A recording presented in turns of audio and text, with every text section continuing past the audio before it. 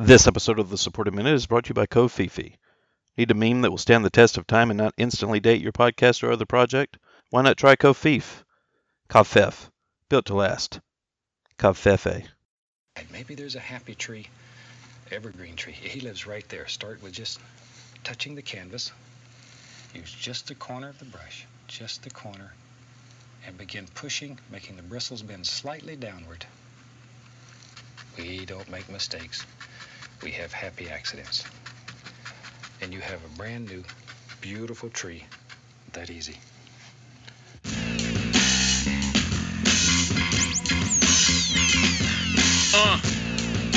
I just want a Picasso in my casa, no my castle.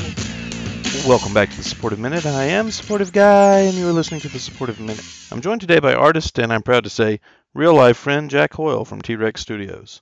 Jack, fellow artist Bob Ross often referred to trees as happy trees. What, in your opinion, makes trees so happy? What can we do as people to tap into the joy that trees feel?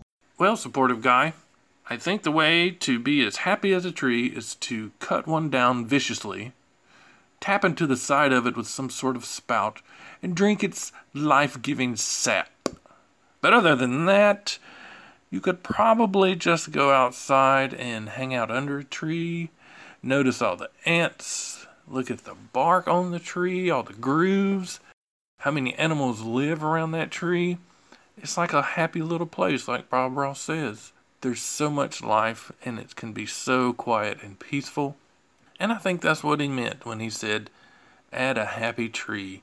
Because trees seem happy. They're out there in the world, enjoying life, and living day to day, having a great time.